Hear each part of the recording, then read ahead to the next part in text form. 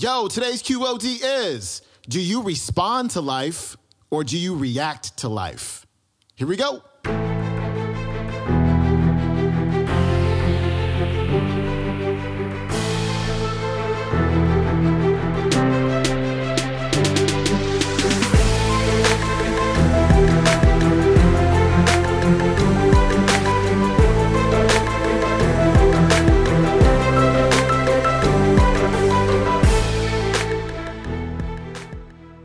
Welcome back to the Quote of the Day Show. I'm your host, Sean Croxton of SeanCroxton.com. We've got Ziglar back on the show today, and today's Zig is covering a topic that we have to remind ourselves of every single day, multiple times a day, and we have to understand that we have a choice. Are we going to react or are we going to respond? When we're in traffic, when we're in line, when we're returning email, when we're dealing with a difficult person, we always have that choice. React or respond. Here's Zig. The question I want to start you with today is, do you respond to life or do you react to life?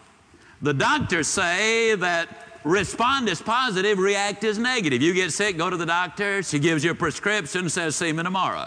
You walk in the next day, she shakes her head and says, uh-oh, your body is reacting to the medicine. We got to change the prescription.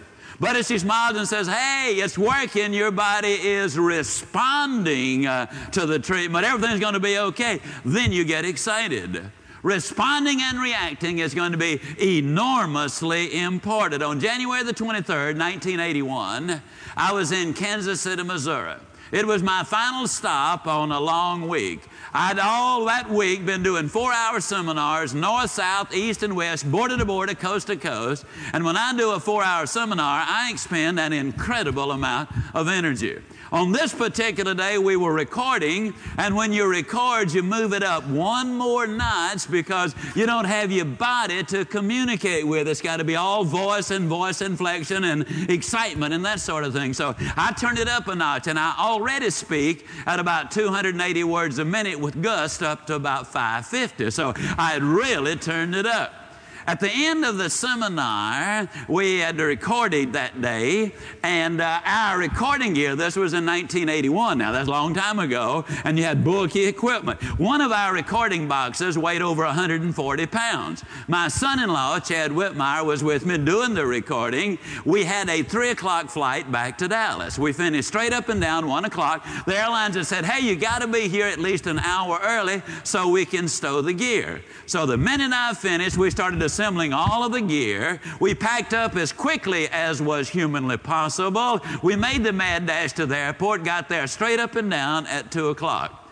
When I walked into the airport, there were 2 long lines of people. We chose what I thought was the shortest line and prepared to wait. Well, I noticed almost immediately that there was a vacant spot down at the counter, and there was a sign that said position closed. I also noticed there was an individual, a lady, who was walking around behind the counter. Well, I just knew in my own mind that in a matter of minutes, that position closed was about to be turned over to position open, so I got ready. Well, sure enough, the lady walked down, she flipped that sign over, looked at the 2 long lines of people and said, those of you who have a seat on the 3 o'clock flight to Dallas, come over here. Well, quick as a flash, I was over there. I mean, I got to the new line before anybody else had even left the old line. The lady smiled at me as pleasant as I've ever been smiled at and said, the 3 o'clock flight to Dallas has been canceled. And I said, fantastic. She looked at me strangely and she said, what do you mean fantastic? I just told you that your flight has been canceled. I said, ma'am, it's very simple. There are only 3 reasons on earth why anybody would ever cancel a flight to Dallas, Texas. I said, number 1, something is wrong with that airplane. Or number 2, something is wrong with that person that's going to fly that airplane. Or number 3, something is wrong way up there. Now, ma'am, if any one of those 3 situations exist, I don't want to be up there. I want to be right down here. Fantastic. Now, have you ever noticed that some people can't wait to give you the bad news? Oh, Sally, I hate to tell you this. It just kills me to tell you this. I can't wait to get the bad news out. She put her hands on her hips and she said, yeah, but the next flight doesn't leave until 6:05. I said, fantastic. Well, by now, the other long line of 2 lines of people over here are looking over at me as if to say, who is that nut that says everything is fantastic? Well, it brought the gate agent to a dead stop. She looked at me and she said, now look, I just told you that you've got a 4-hour wait here in the Kansas City airport, and you say fantastic. Now, why on earth would you say a thing like that? I said, ma'am, it's very simple. I'm 54 years old. And in my lifetime, I have never before had an opportunity to spend 4 hours in the airport in Kansas City, Missouri.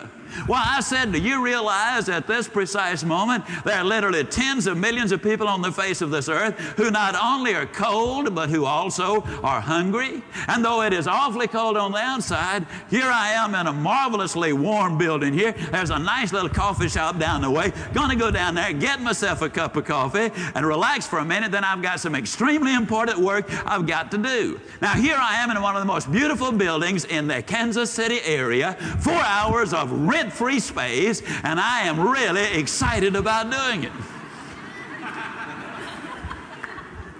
Now, you might be thinking to yourself, now, Ziglar, I've heard about these positive thinkers, but man, that's kind of way out.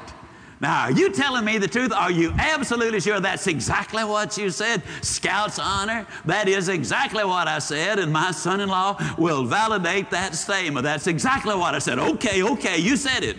But now tell me the truth, Ziglar. Is that the way you really felt? Why, of course not. I'd been gone all week. I was tired. I wanted to be headed home. But you see, ladies and gentlemen, there are some things that we absolutely are not going to change in our life. You see, I had a choice there. I didn't know of that lady, but I knew this: she could cancel my flight, but she couldn't cancel my day. You see, I had a choice there. Do I want to respond or do I want to react? I could have reacted sarcastically. I could have said, that's great, that's just great. I've had my seat now for over a month, reserved. I've had my ticket for nearly a month. I wanted to know, ma'am, as I drove up here, I could not help but notice there are a whole bunch of your airplanes sitting out there on the runway not doing a cotton-picking thing. Now, how come you can't crank up one of those airplanes and take me on down to Dallas with other folks that want to go to Dallas? I could have done that. And the next flight still leaves at 6:05. I could have jumped up and down, ranted and raved and screamed and stomped my foot, made an absolute idiot out of myself, demanded my rights. I'll sue you. That's what I'll do. Do you hear me? I will sue you for such a dastardly deed that you are pulling here. And the next flight still leaves at 6:05. Now, folks, there are some things you ain't going to change. If you were born white, you're going to stay white. If you were born black, you're going to stay black. You're not going to change one whisper about yesterday. But tomorrow, that's an entirely different story. And whether you respond to life or whether you react to life really does determine exactly what is going to happen in your life. As I said, that lady could cancel my flight. She could not cancel my day. You know how folks are. You let them cancel a day, and the first thing you know, they'll want to cancel 2 days, and then 3 days, and then 4 days. And some people, ladies and gentlemen, permit others to cancel a lifetime. I've seen it happen. Do you respond to life or do you react to life? That is an enormously important message we need to understand. Let me ask you a question. Have you ever been riding down the freeway, minding your own business? You're neither positive nor negative. You're just kind of riding along down the freeway, and all of a sudden some idiot, to be kind to him, pulls in front of you. You hit your brakes, you hit your horn all at the same time, and you proceed to give him a piece of your mind. Why don't you watch where you're going, you dummy? I could have hit you, and I could have been killed, and you could have been killed too. I'll tell you, your life is not safe anymore. I mean, you really read him the riot act. You get down in the office, and what do? You tell the first person you meet about these crazy people out there on the freeways, and the second person you meet, and the third person you meet must have been drunk or on drugs or something. I mean, your life is not safe anymore. I mean, you really are upset about it. And in the meantime, the man who did the dastardly deed rides merrily along, unaware of the fact that you even exist. Yet he is in control of your thinking, which means he's in control of your action. He is affecting your relationship with those below you, above you, and around you, which means he literally is in control of your career, and you don't even know who he is. It is the ultimate put down.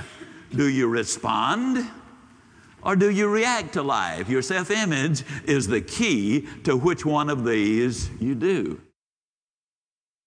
All right, that was Zig Ziglar. His website is zigziglar.com. Today's clip comes from Zig's audio program. You can find this one on audible.com. It is called Master Your Winning Edge Success Legacy Library. That is it for me. Please leave a rating and or review for the show on the iTunes. Get onto my newsletter list. Did you know that many people actually enjoy my newsletter just as much, if not more, than they enjoy the podcast? I can write a little bit. So go to SeanCroxton.com, get on the newsletter list, get my free ebook, The Money Mind Reset, 5 Steps to Changing Your Relationship with Money as well. And I will see you tomorrow with Robin Sharma. I'm out. Peace.